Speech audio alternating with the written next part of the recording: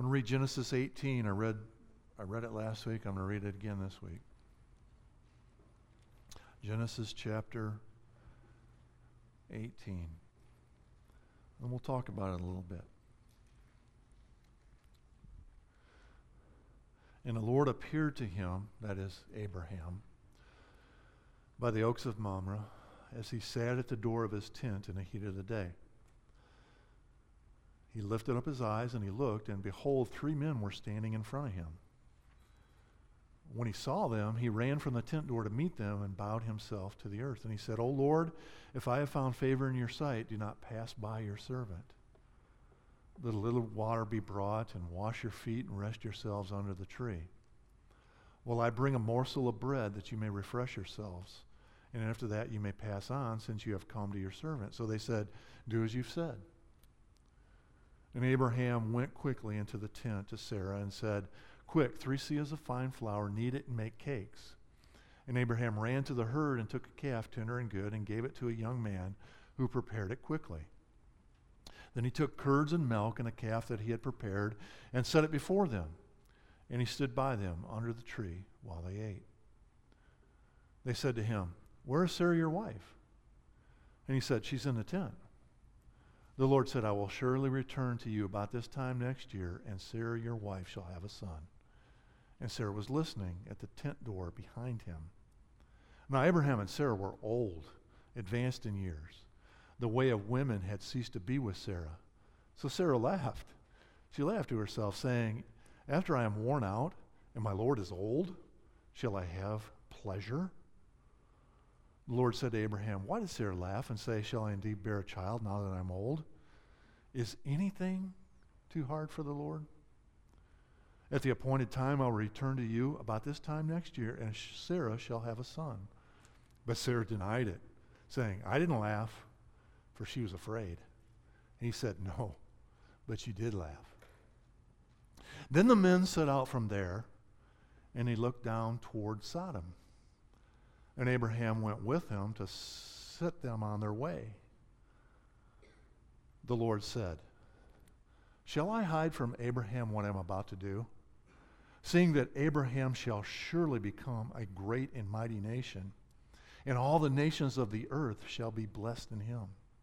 For I have chosen him, that he may command his children and his household after him, to keep the way of the Lord by doing righteousness and justice, so that the Lord may bring to Abraham what he has promised him.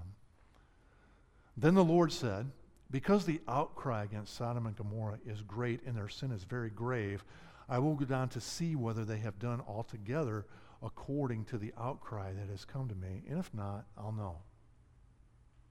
So the men turned from there and went toward Sodom, but Abraham still stood before the Lord. Then Abraham drew near, and he said, Will you indeed sweep away the righteous with the wicked? Suppose there are 50 righteous within a city. Will you then sweep away the place and not spare it for the 50 righteous who are in it? Far be it from you to do such a thing, to put the righteous to death with the wicked, so that the righteous fare as the wicked. Far, far be that from you. Shall not the judge of all the earth do what is just? And the Lord said, If I find at Sodom, 50 righteous in a city, I will spare the whole place for their sake. Abraham answered and said, Behold, I have undertaken to speak to the Lord, I who am but dust and ashes. Suppose 5 of the 50 righteous are lacking. Will you destroy the whole city for lack of 5? And he said, I will not destroy it if I find 45 there. Again he spoke to him and said, Suppose 40 are found there. He answered, For the sake of 40, I will not do it. Then he said, Oh, let not the Lord be angry, and I will speak. Suppose 30 are found there. He answered, I will not do it if I find 30 there. He said, Behold, I have undertaken to speak to the Lord. Suppose 20 are found there. He answered, For the sake of 20, I will not destroy it. Then he said, Oh, let not the Lord be angry, and I will speak again, but this once. Suppose 10 are found there. He answered, For the sake of 10, I will not destroy it. And the Lord went his way when he had finished speaking to Abraham, and Abraham returned to his place.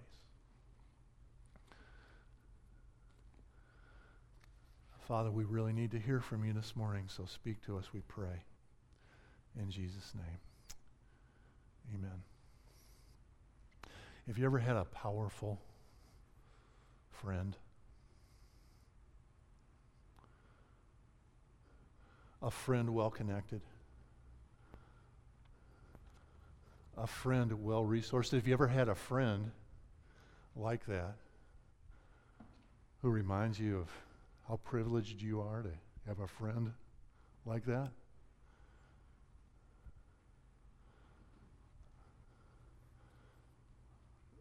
Listen to some lyrics from a Disney movie. You'll figure it out as I go. I might need some help with a word or two. Master, I don't think you quite realize what you got here. So why don't you just ruminate while I illuminate the possibilities?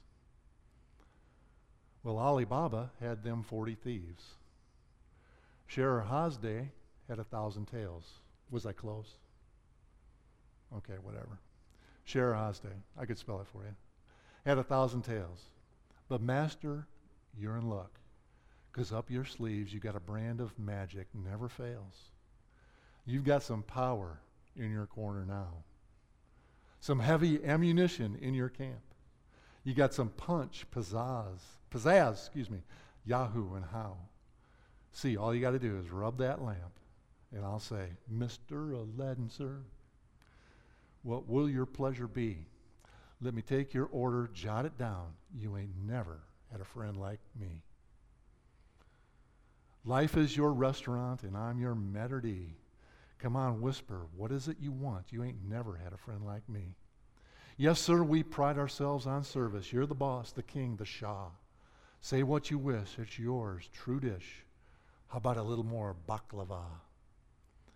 Have some of column A, try all of column B. I'm in the mood to help you, dude.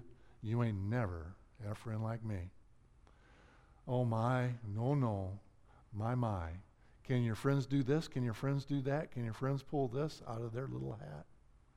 Can your friends go poof? Well, looky here. Can your friends go abracadabra, let her rip, and then make the sucker disappear? So don't just sit there slack-jawed, buggy-eyed. I'm here to answer all your midday prayers. You've got me bona fide, certified. You've got a genie for changed affairs. I've got a powerful urge to help you out. So what you wish, I really want to know. You've got a list that's 3 miles long, no doubt. Well, all you've got to do is rub like so. And oh, Mr. Aladdin, sir, have a wish or 2 or 3. I'm on the job, you big nabob. You ain't never had a friend. Never had a friend. You ain't never had a friend. Never had a friend. You ain't never had a friend. Never had a friend like me.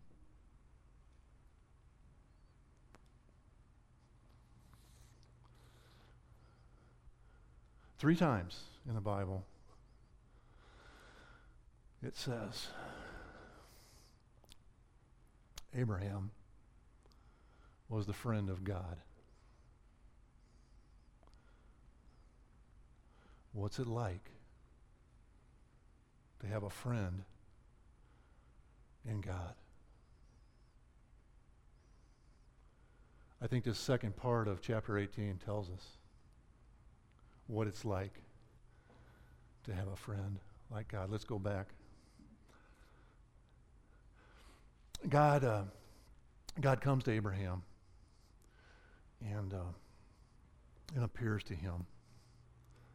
There's a lot of mystery here because he appears in the form of 3 men. And we're not going to solve that mystery. That's one thing that we can, that's one question that we can save for Abraham when we see him. How did you recognize these 3 men were God? How did you recognize that? How did you see that? Right now, we just have to understand and accept the fact that God appeared to Abraham in this form. Abraham was sitting in front of his tent at the opening to the tent in the heat of the day, and he recognized God. And and just boom, boom, everything just accelerated, pedal to the metal, as Abraham made preparations to accommodate the presence of God. Wonderful, wonderful, wonderful thing happened there. Just God and Abraham, and they sat down and they ate together. Well, God had an agenda in this meeting. God had an agenda, and the agenda was in two parts. The first part of the agenda had to do with Sarah. And more than having to do with Sarah, it had to do with what God was going to do in Sarah and through Sarah. You see, Abraham was very old. Very, very old. And Sarah was very old. And for them to have children was an impossibility. Literally an impossibility. But God said, you're going to have children because, after all, I am bigger than any impossibility that you'll ever face. I can do, literally it says, wonderful things. I'm going to do this wonderful thing for you. In you will grow a life that will come out of the womb and exist, and that person, Isaac, will in turn have a family, and they'll have a family, and they'll have a family, and eventually what will happen is Mary and Joseph will have a baby, and that baby will be the child of Abraham, and that child will save the world from our sins. I mean, this is pretty amazing stuff. Just like there was a miraculous birth then, there was a miraculous birth with Mary. God did the impossible. Same language is used. God can do the impossible. The impossible thing that he did was he brought a child out of nothing. From our point of view, out of nothing, he brought a child, and that child has become a savior, and not just a savior for my soul, but a savior who plans to redeem the whole world. So God said, Sarah, you're going to have this baby, and this baby is going to be of global significance. You're going to find pleasure, but I want to, and I don't think Sarah could necessarily assimilate this into her mind or process this, but through her, the whole world would have this pleasure of knowing the presence of God through what this child accomplished. So there's Sarah and there's Sodom. There's life and there's death in God's agenda. The death part comes when he starts talking about Sodom. And the friend part comes in how God addresses Abraham. There's a reason that in Chronicles and in James, in the second chapter of James, that James describes Abraham as God's friend. It's because of passages like this. And I think that friendship is something that God wants with all of his children. Everyone he's ever created, I think he wants that kind of intimate relationship that's reflected in these conversations that he has. I think he wants that with you. I don't think this is exclusive to Abraham. I think he wants it with all of us. He wants these kinds of intimate conversations where he shares his thoughts and we share our thoughts with him.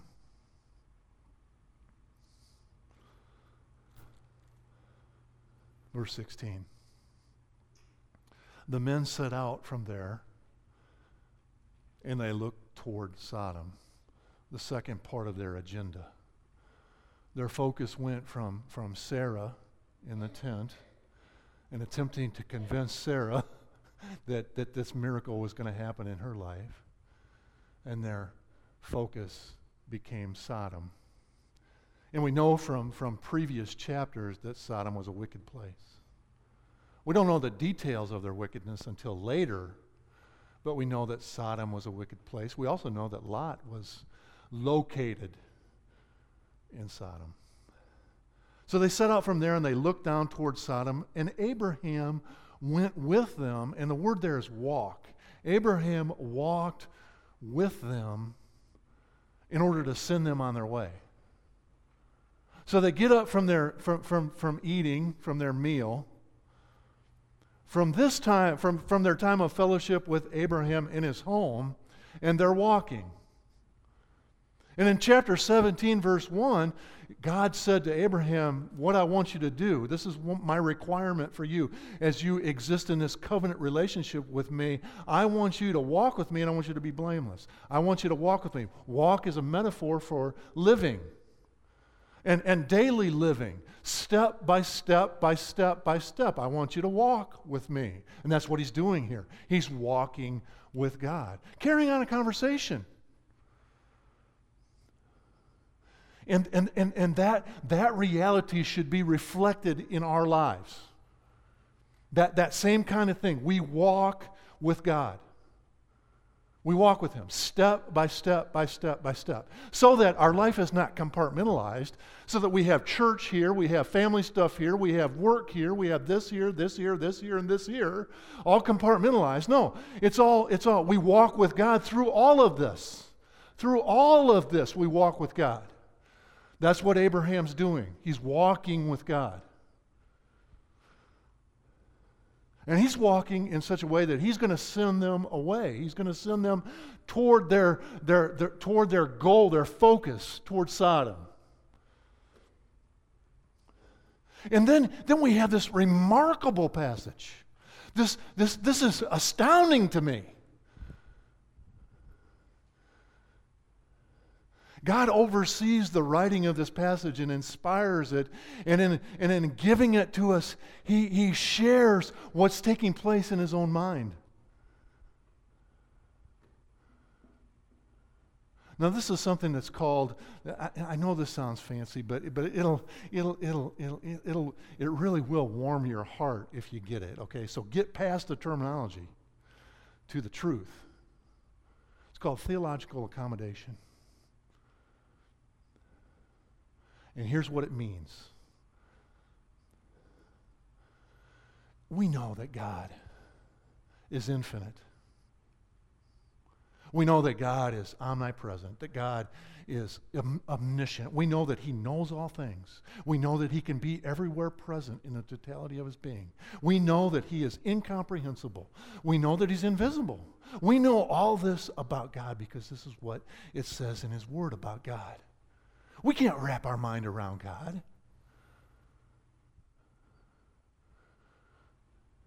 But because God wants us to know Him and walk with Him and live for Him and live with Him, He speaks to us in our language.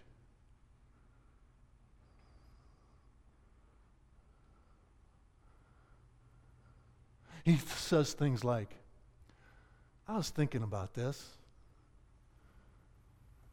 and I was wondering if I should share this with Abraham. And I think I will.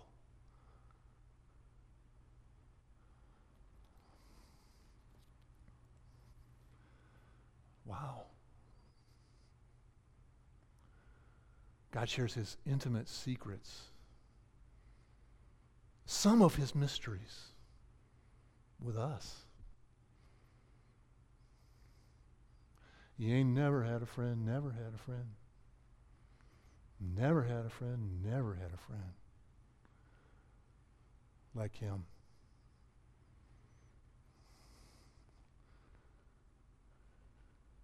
Lord said, shall I hide from Abraham what I'm about to do? Seeing that, he's my friend. Abraham shall surely become a great and mighty nation, and all the nations of the earth shall be blessed in him. See, that baby is going to be the agent of blessing. And that baby, then another baby, and then another baby, and another baby, until it's Jesus. And Jesus is the offspring of Abraham. First, he'll be a mighty nation. And then all the nations of the earth shall be blessed in him. For I have chosen him. The word is know. And of course, we know that word know has an intimacy about it. I've known him. I've chosen him, that he may command his children and his household after him to keep the way of the Lord by doing righteousness and justice, so that the Lord may bring to Abraham what he has promised him. In other words, I've chosen him to be a light. I've chosen him to embody the truth. And I've chosen him to embody the truth so that truth that's light in him can shine all around him, and others will see it, and others will know. And this is God speaking. Others will know why I created human beings. My creative design and my creative intent. I want to do this with Abraham. He's my friend. And I want to show the world that he's my friend. That he is well networked. That he is well resourced. That he has a friend better than the kind of friend that we can leverage with a lamp.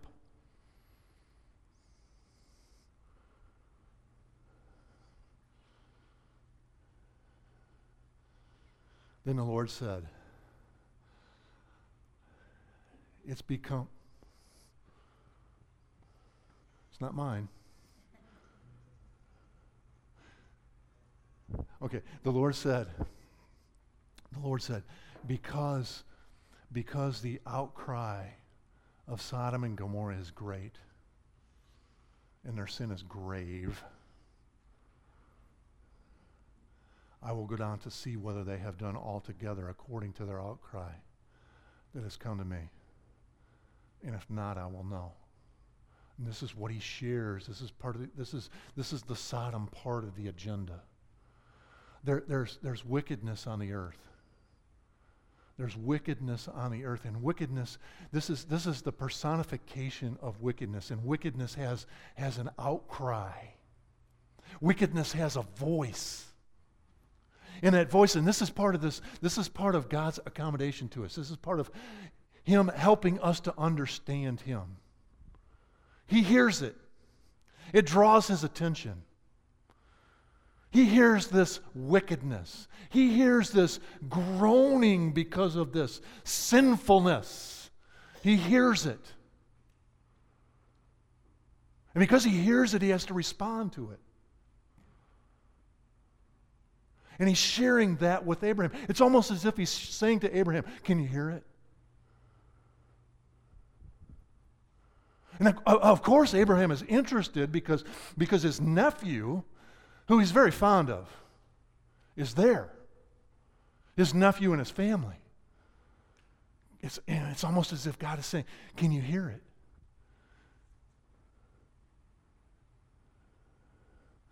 Now, can you imagine God doing something like that with us? Drawing our attention to the wickedness that he hears and that he sees. Can you imagine that?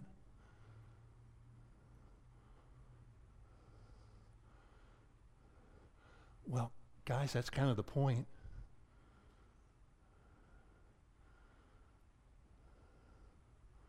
There's a sense in which we are here for that reason.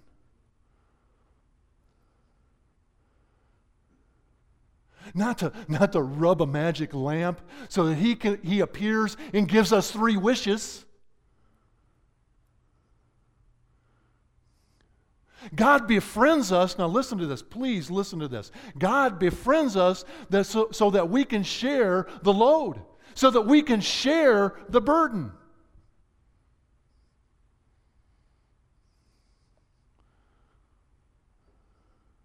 Well, I don't want to be God's friend because I'm stressed enough. No. Please don't say that. Please don't think that. Please don't react in that way. And please understand that God doesn't need psychologically to unload. Okay, it's not that God needs that psychologically because the stress and the strain are just too much for him. So he's got to share it with us. No, that's not the point. The point is he wants our heart to beat with his. He wants us to see things from his point of view.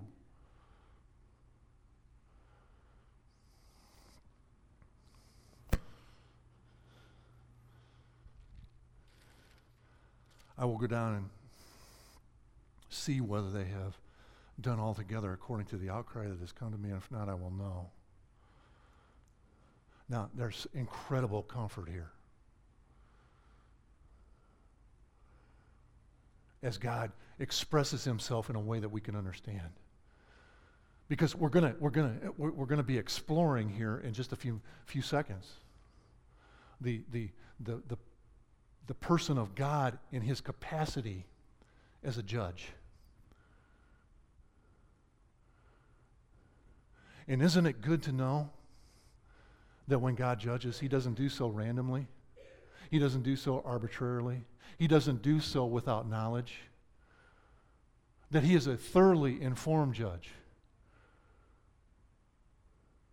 That he cares about the facts. So that he tells us, so that we can understand it, he would never condemn without investigating. He's a good and righteous judge. So the men, here it gets a little,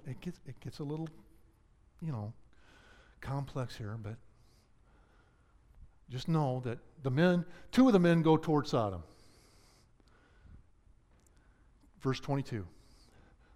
So the men turned from there and they went toward Sodom, but Abraham still stood before the Lord.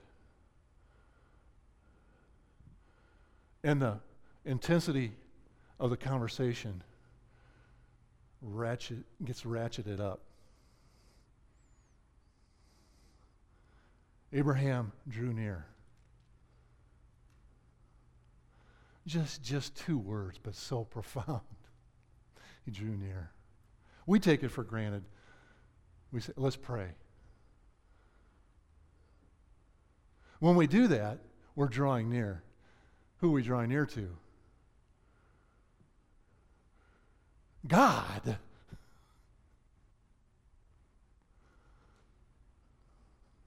He drew near. Had the ear of God. Abraham drew near and he said, will you indeed sweep away the righteous with the wicked? Now here's what's happening here. I understood that differently this time than the last time I interacted with this passage. I understand it differently.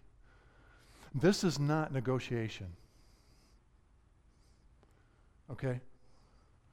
This is not negotiation. Before I understood this as negotiation, because it kind of seems on the surface like that, right? Okay, there's 50. How about 40? How about 30? How about 20? How about 10? God says, okay, sold for 10. No, it's not that. It's exploration.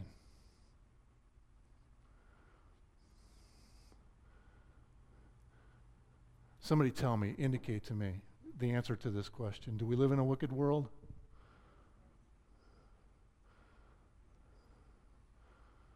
Well, how many righteous does it take to preserve the world?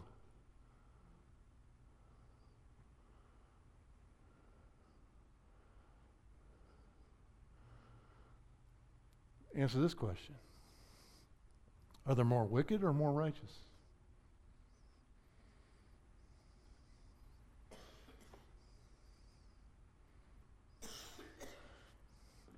How do we know when God's going to say, I've had it?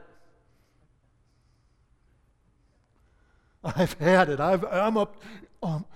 My dad, I've had it up to here. My dad used to say that all the time. Said it to my brothers, not to me. I've had it up to here.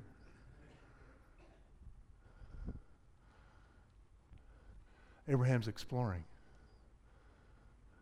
God is saying to Abraham, I want you to establish a colony of heaven on earth. And in that colony of heaven on earth, there will be righteous people. But it will quickly become apparent, as it has already in Scripture, in the first 17 chapters, that the righteous is but a remnant. They're in a minority. And Abraham wants to know what's going on. He wants to know, is it going to be another flood? What's going to happen? God, explain this to me. What kind of God are you? Will you indeed sweep away the righteous with the wicked?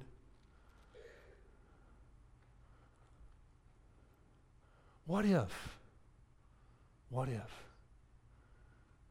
Do you guys see this in the context of a friendship? You should.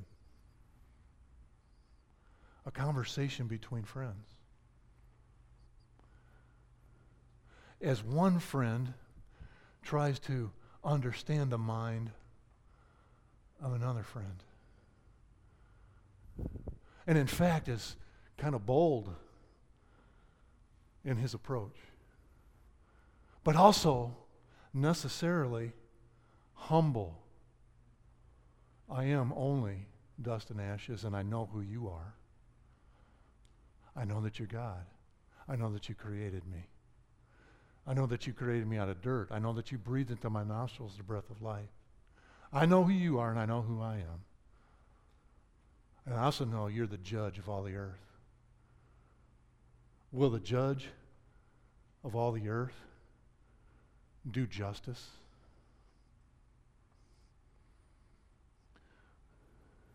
What kind of judge are you? Are you a corrupt judge? Can you be bought? Are you fair? What kind of judge are you?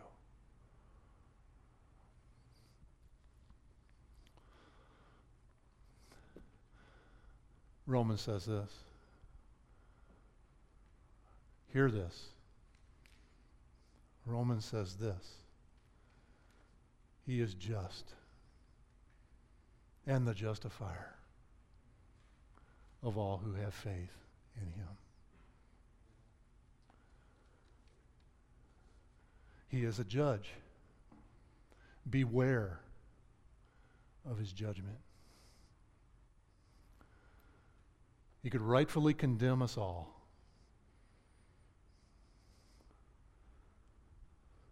Amen? But there is no condemnation for those who are in Christ. Amen. Amen. He's a merciful and compassionate judge.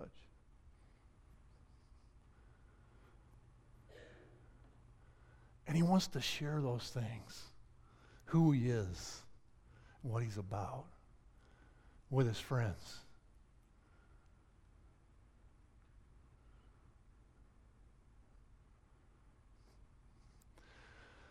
Heavenly Father, we certainly don't take this for granted.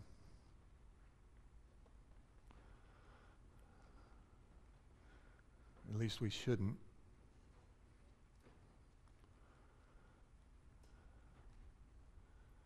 These are the kinds of conversations you want to have with us.